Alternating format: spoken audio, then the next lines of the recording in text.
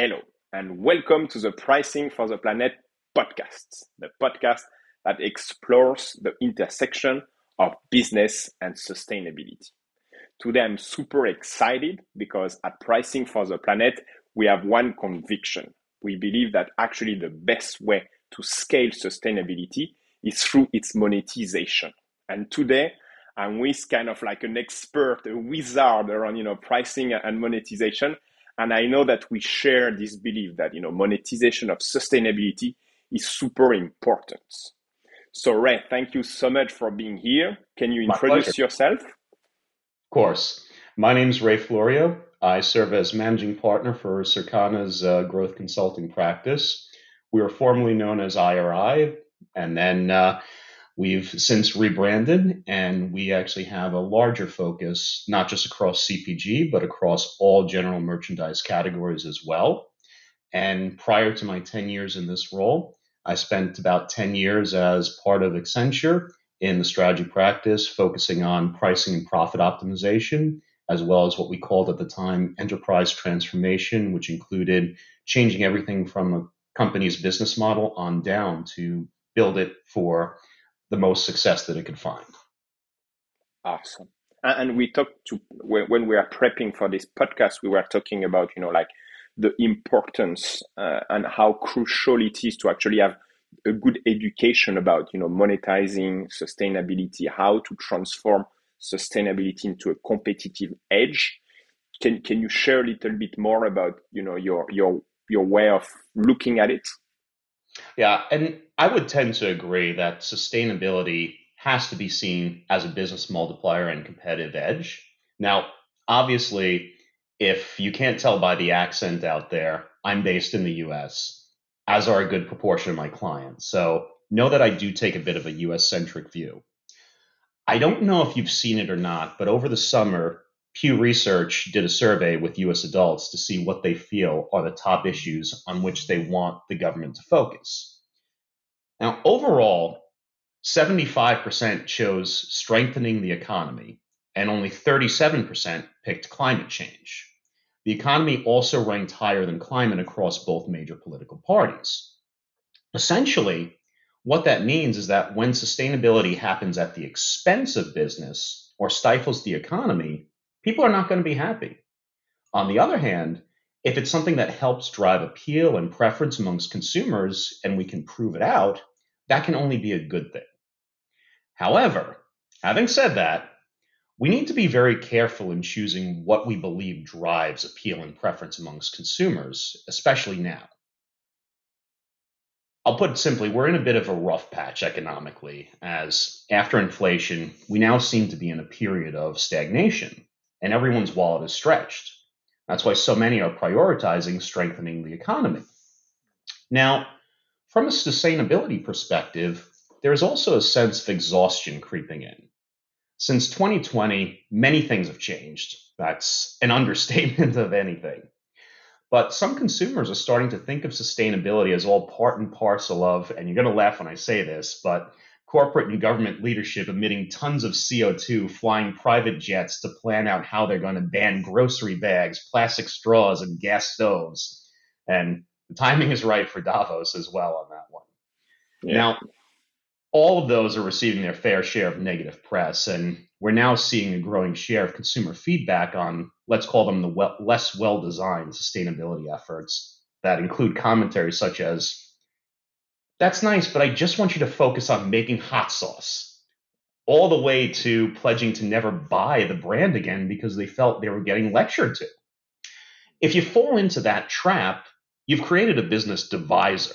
So the key is really going to sit with your ability to make sustainability appealing to a very broad base of end consumers in this changing environment with so many polarized outlooks. I know that was Super. long, so No, feel it's free to cut me off in the future answers as well if you want me to go into anything in more detail. no, it's super interesting. Actually, I didn't have those numbers, and I'm sure all the listeners would really appreciate kind of like the very, very detailed response. So I really appreciate that. Thanks a lot, Ray. And so question for you. So you're a big pricing expert and professional. How do you envision monetizing sustainability? So I think the interesting piece on this is I look at it as message and messenger. If you think about many of the sustainability efforts in terms of message, I feel like what makes them fall short is that they're focused on process, not outcome. You think about many that speak about, oh, we're committed to carbon reduction. We're committed to, let's say, reducing plastics in the ocean. What does that actually mean, though, for me? Okay, let's say I'm living in South Florida. Do I want to hear that, or do I want to hear about the outcome being pristine beaches? If I'm in the West Coast, well, I want to know that in the Pacific, my children and grandchildren will be able to swim with the sea turtles in the future. If I'm in the Northeast, I want to hear that fisheries will continue to thrive. That's part of the message. I think the other piece is the messenger itself. Now, this is probably getting a little bit into the controversial side, but I feel like there have been some efforts that have not been thought through and that sustainability as a whole gets a bad rap for. If you think about it, now there's been some recent press about Chicago with electric vehicles. The batteries weren't able to start in the cold weather, but I even think before that, when there were brownouts and blackouts in California, did you ever see the pictures and videos of people in electric vehicles actually towing gasoline powered generators behind the car to be able to charge them? Yeah, You're not exactly helping at that point. And so the problem is, if you think about it that way, people were asking, okay, we have a requirement that all vehicles need to be electric by 2035, 2040, whatever the year may be. The natural question becomes, well, will the electric grid support that? And the answer usually is no. Well, then the obvious follow up is, well, what are we doing to make that happen? Well, we have nothing planned. Well, maybe we should rethink that policy. And unfortunately, what they get blasted as is either someone who doesn't care about the environment or a climate change denier or what have you. And we're actually losing a good chunk of the population that way. So I think it's important to focus on not just that end outcome when you think about monetizing sustainability, but also how you deliver the message so that it has broader appeal. yeah, yeah. The why behind kind of like your effort to monetize sustainability is super important. We are trying to build kind of a framework and pricing for the planet, which is like, what do we want to, educate people around, and one it's like, how do you monetize sustainability? It's new business models, like you mentioned, like new ways of charging clients, and then how much can you charge a sustainable project? Why, willingness to pay, all those kind of tools. And then the third piece is why, like why should they buy your product? Like sales Exactly. enablement, marketing, communication. And notice when I gave the examples, I was giving very localized examples to different geographies. That's something I feel really hits the point home because we always think about marketing, tell the people what the benefit is for them, what's in it for me. I think that's something we really need to embrace in the sustainability movement. 100%. And I think you have some cases, like you've helped some clients really monetize sustainability, right? Yes, absolutely. So I think I'm going to give you examples on both sides. So we've worked with many, many clients on the topic of adopting messaging, positioning, and claims that best resonate with shoppers. They designed to drive up both the appeal, but also, as you know, the perceived value of the product and the brand. And I think let's start with one case where we helped a food and beverage manufacturer see what would happen pre pandemic and also when inflation was at its height, because you want to think about this over a longer term period. Now, things that we looked into range from things like certified B Corporation for its environmental efforts to just a broad term of sustainable packaging, even to more specific biodegradable wrapper, all the way to advertising that a certain portion of profits went to environmentally focused charities.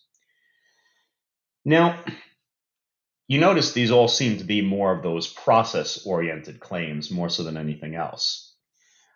The unsurprising fact was not a single one resulted in shoppers being willing to pay more in either time period of pre pandemic or inflation.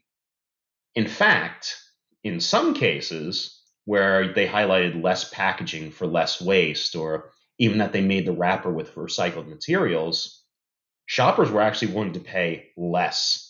And as expected, it grew worse during inflation. They got the impression that, well, this is a cost saving initiative, pass the cost on to me. Now, the successful example on the flip side, and I'm going to actually even stick to the same industry just for a more apt comparison here. This was a global company that opted for a more localized approach, as I've been speaking about. Now, interestingly enough, that localized approach was not in the action, but how they communicated it. The initiative was reducing the plastic in bottles of beverages. Now, there's an initial investment in changing how the bottle is made, obviously, that carries cost savings on an ongoing basis, though. You have to message it in a way that makes shoppers not look at the item and expect you to pass that on, as they did with the other company I mentioned. The way that they advertise it was very regionalized, and I go back to what I was saying before about the shoppers in California versus Florida versus the Northeast. Now, I want to protect confidentiality, but imagine speaking to it similar to the way that I did, where it's not about, hey, this is a shorter time for the waste to break down. It puts less waste in our oceans and stuff like that. But specifically in the Western states, they ran those messaging around the sea turtles and having your children be able to see them and swim with them and everything like that. Florida, hey, we're keeping the beaches pristine. We're helping the tourism industry in your local community. New England, obviously, fisheries at the finest. It's not a granular series of minute efforts. You're not going to have a company come out there and say, oh, we're going to plant trees in every single small town in the US. But it's just going back to that basic rule of marketing. Tell people unambiguously what's in it for them, and do so for something they and their community see and interact with on a very regular basis. Super interesting. And quick question, because we got this one quite a lot, because I think you mentioned kind of like big, Fortune 2000 type of companies. Do you have kind of like advice for like startup owners or like, SMEs leaders? You're going to laugh a little when I start to think about this way, because there's some odd parallels when that question comes up for whether you're a startup or a small company. Now, I'm the father of young children. You recently became one. Yeah. There's something about them that's going to be very different for them versus when we were growing up. Do you remember, like, when you were a child, you'd watch your cartoons, you'd see a host of commercials for the newest toys, some of which were probably based on the cartoons you were watching. If you thought about it, you could create your entire Christmas list from watching TV with your bowl of cereal on a Saturday morning. Now, imagine today that you're a toy manufacturer. You no longer have that outreach mechanism because children now mostly stream whatever they want, when they want, and it's often from decades ago. I find my children watching the shows that I watched growing up, and they do it largely without commercials. Now, point of all this, it's nice to think about our childhood, but you also have to view it as indicative of a key challenge we're all facing today across all industries. And it can seem daunting to get the word out there, especially as a startup, because you think about, how do I actually get people to know about this new company and get out to my new consumers that I want to go to? And if I speak about it in a localized fashion, as I've described, there's a wide variety of outreach mechanisms that you'd potentially have to use there. Here's the good news and the silver lining in all of that. If you are a small startup or a small company, your list of geographies, your list of target customers, it's fairly narrow and focused because it needs to be at that point. And the good news is that additionally, sponsoring local efforts can actually be a great marketing investment, both for reaching the potential customers and also driving the right perception around your sustainability efforts. Now, I said for if you're a Fortune 500 or Fortune 2000 with a really wide footprint, you can't plant trees in every small town in the US. The dynamic for a startup is different. You're at a stage where you have those targeted lists, you can focus your resources on those more localized efforts. And you'll often get the chance to speak to the local community about your commitment to sustainability and how you're helping them. So, my advice for them often goes extremely local, but also more with what they can do with community based efforts more so than anything else. Yeah, I love that. And I think it's kind of a key takeaway from all those ESG reports. It's like you need to really, focus on like local communities, your local ecosystem. And I think the sad part is an entire generation is not used. I mean, our generation, when we went to school, nobody's we're talking about, like ecosystemic approach and localized marketing. It was more like, yeah, go broad, go, scale Yeah. up and all that stuff. Well, when you only had four channels of TV, it's hard not to go broad at that point. So No, I know I 100%. just sounded really old when I said that too. Not at all, Ray. I appreciate the lie. And so one thing, so we talked about, like how they can, monetize sustainability and maybe to help them out, the big and the small companies. What are the biggest challenges they will face by trying to monetize sustainability? Yeah, so I said a little bit about the message and the messenger, but I think one of the other things is if you take a longer term perspective, there's also a pretty clear answer there. Some of the sustainability initiatives take time to recover the initial investment, whether it's changing around the manufacturing process, it's a large investment in local communities, all things like that may take a few years before you get the payback on it. But as we see from the poll I mentioned, interest doesn't remain particularly high when the economic cycle shifts downward. So if your messaging and appeal is too focused on what works during a boom time, you have a higher risk of your value proposition not holding up until you've paid back the full investment. Now, this is especially the case if the premiums you were achieving for the sustainability efforts were particularly high, because people are much more willing to trade off on things that are going to help with stretching their wallet during those poor times. The good news about that, with that more localized approach, you can mitigate some of that risk. But by the same token, you need to be sure that what we're addressing are not issues that really fall off the radar as soon as the local population's wallet empties. Super interesting. And because so you talked, and I like your approach to say, don't see, because a lot of people are actually doing or having this idea that, sustainable means charging a premium. And I think a lot of companies are falling into this trap. Mhm. Do you have actually examples where you see a willingness, a higher willingness to pay for sustainable products? Yes, we absolutely do. I think when I had mentioned the company that actually shaved plastic out of its beverage bottles, it wasn't just the cost savings. They were actually able to charge 10% more when they did that because of that localized messaging. The other thing that I've seen, and this often happens with companies that are heavily, heavily involved in types of security wrapping, things of that nature, when they're able to show that the plastics or anything like that will help the local population, typically, yeah, I'm going back to the same thing just because it tends to actually be a winning message, how it helps the coastal areas, things like that, they are able to actually save not just on the messaging and the packaging itself, but they're able to charge a bit more for it.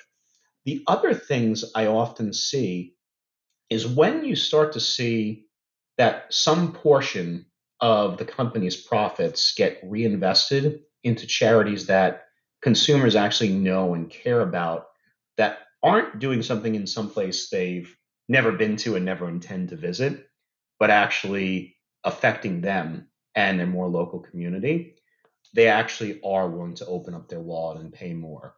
It's like the traditional way that, hey, your old college reaches out to you for a donation, you're much more willing to give money to them versus anything else that would reach out to you someplace where you didn't go. If you see that the company is also reinvesting in your local area, people are willing to pay more for that, and that has always been a winning message as well.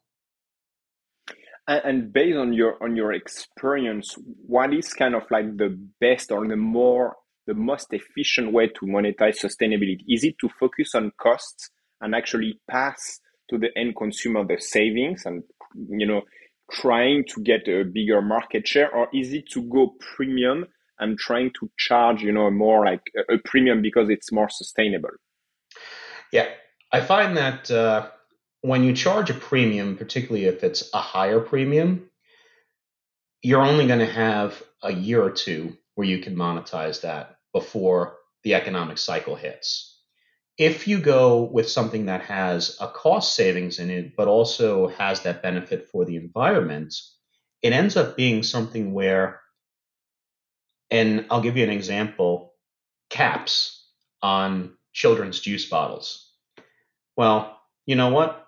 If we're going to put a sport cap on that you can pull up, push down, uses a lot more plastic than just a simple screw on flat cap. But it also costs us 60 cents more on a six pack to make that happen. Well, what if I switch out from sport caps to flat caps? I have a sustainability message there as well. I'm using less plastic, putting less garbage in the environment. But on top of that, I'm saving 60 cents. I can pass 30 of that onto my consumer base. I have a better value proposition, a better price position. And on top of that, I'm hitting a sustainability message. It's a win win all around. And yes, that is that actual client example that I can share there. Super interesting. And Ray, last question, but probably that's my favorite one. It's like it's almost a philosophical question. What is the one thing that most people think they are right about, but in reality they are mistaken? So I probably alluded to it a little bit earlier, but I think we're too quick to accept one of two fallacies. One is that everyone thinks like we do, or two is that these initiatives have to be polarizing. It's very possible to speak to everyone, but that won't happen if we focus on process and not the benefit for the people. Now, that's a bit of a loaded statement, and I want to go into a little bit more detail though, because I had mentioned Pew Research in the beginning. One of the things that they also found in that very same research is that 53% of US households believe that human actions have little or no impact on climate change. Now, they're not looking to destroy the planet. In fact, many of them are supportive if you are taking steps to clean up the environment and the like, but you need to reach out to them differently on sustainability efforts. Proportions may vary by country, but there's never a reason to automatically discount that larger percentage of the population. Now, the other thing to keep in mind here is I gave commentary on localized messaging. I gave the example of a company that didn't speak about the general reduction in ocean pollution, but gave tailored messaging by region. Notice that in each case, whether it's the pristine beaches, the sea turtles, the fisheries, we're describing an outcome. Reducing ocean pollution is the process by which it happens, but it tends to be more the format you often see companies go with. And it's only going to appeal to those who are already sold on that and know all about what it truly means. Now, I go back to a key takeaway: don't limit your reach. It all comes back to that. There's so much that we can do if we message things properly and really speak to the whole population, not just the people we already agree with. Super cool. Ray, super interesting. Thank you so much for sharing. For the listeners, where can they follow you on LinkedIn? Can they follow your company? Do you have social media channels to check out? Of course, we do. We're always providing new thought leadership. We were extremely active throughout the pandemic, throughout inflation, and we continue to be so. Please just up us on Circana.com. But more importantly, you can always find me on LinkedIn at Ray Florio. And on top of that, I'm more than happy to chat with anybody who has any questions or wants to discuss the topic further. Awesome. And listeners, if you want to continue this learning journey, you can actually follow us on pricingfortheplanet.com. You can actually join. We have a free newsletter where we are sharing every 2 weeks, kind of like the state of the union about monetizing sustainability, what we see about ESG, and all those kind of topics. So it's free. You can join. Other than that, we just want to thank you, listeners, for your interest. Thank you for your time, and be well. Thank you, everyone.